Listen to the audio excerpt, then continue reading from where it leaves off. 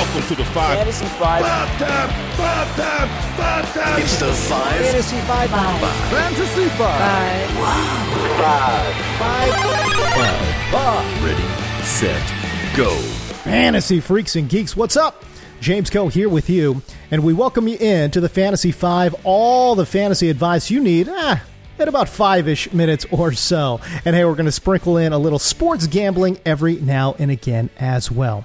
This podcast brought to you by the fine folks at monkeyknifefight.com. Do you like to play daily fantasy sports? Well, you need to check out the fine folks at monkeyknifefight.com.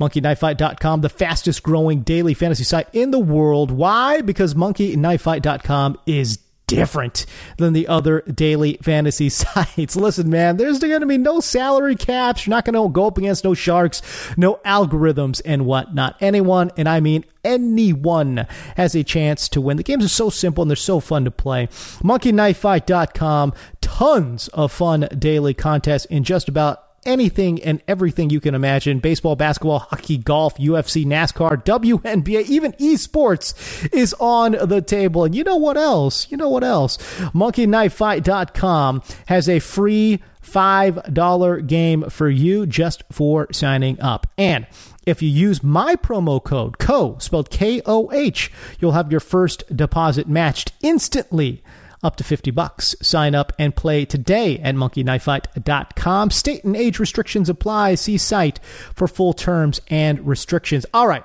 let's start that clock. Niners wideout Deebo on the block Samuel placed on the active PUP list, and GM John Lynch said, quote, he might miss some games in the beginning of the year. Deebo broke his foot during a throwing session in mid-June. Now, remember, this is a dude that absolutely came alive on the back half of last year. He either had 100 yards or scored a touchdown in 7 of his final 8 regular season games. He averaged more than 87 scrimmage yards per game during that stretch.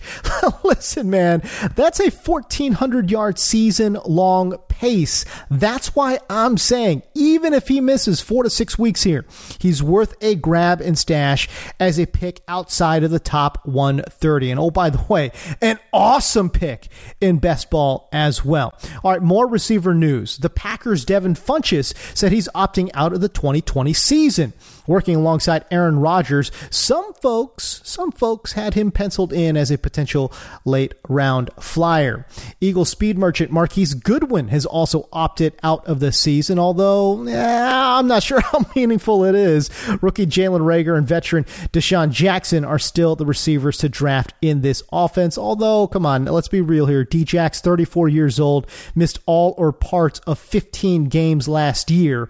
Reagor, as a pick in the 120s, makes a lot of sense to me. All right, you want a sleeper? Of course you want a damn sleeper. How about Anthony Miller there in Chicago? He's a player that could very well have that much talked about third-year receiver leap.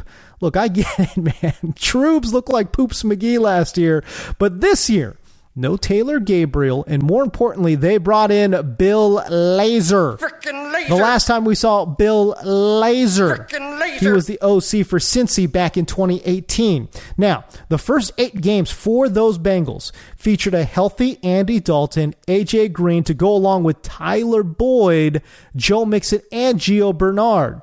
Now, during those games, roughly 40% of the targets went to the slot. Primary slot receiver Tyler Boyd went bazonkers in that stretch, averaging roughly 8 targets, 6 receptions, and 78 yards per game. He scored 5 touchdowns in that stretch as well. Frickin' Laser. That's roughly a 100 reception, 1,200 yard, 10 touchdown pace. Frickin' Laser. Guess what? Anthony Miller saw nearly 90% of his targets from the slot last year, and you can grab him in the 12th to 15th round range of drafts. Sign me up all day long at that price range. All right, follow me on Instagram, follow me on Twitter at James D. Coe. Hit me up with all the fantasy questions you got. Deuces. Frickin' Laser.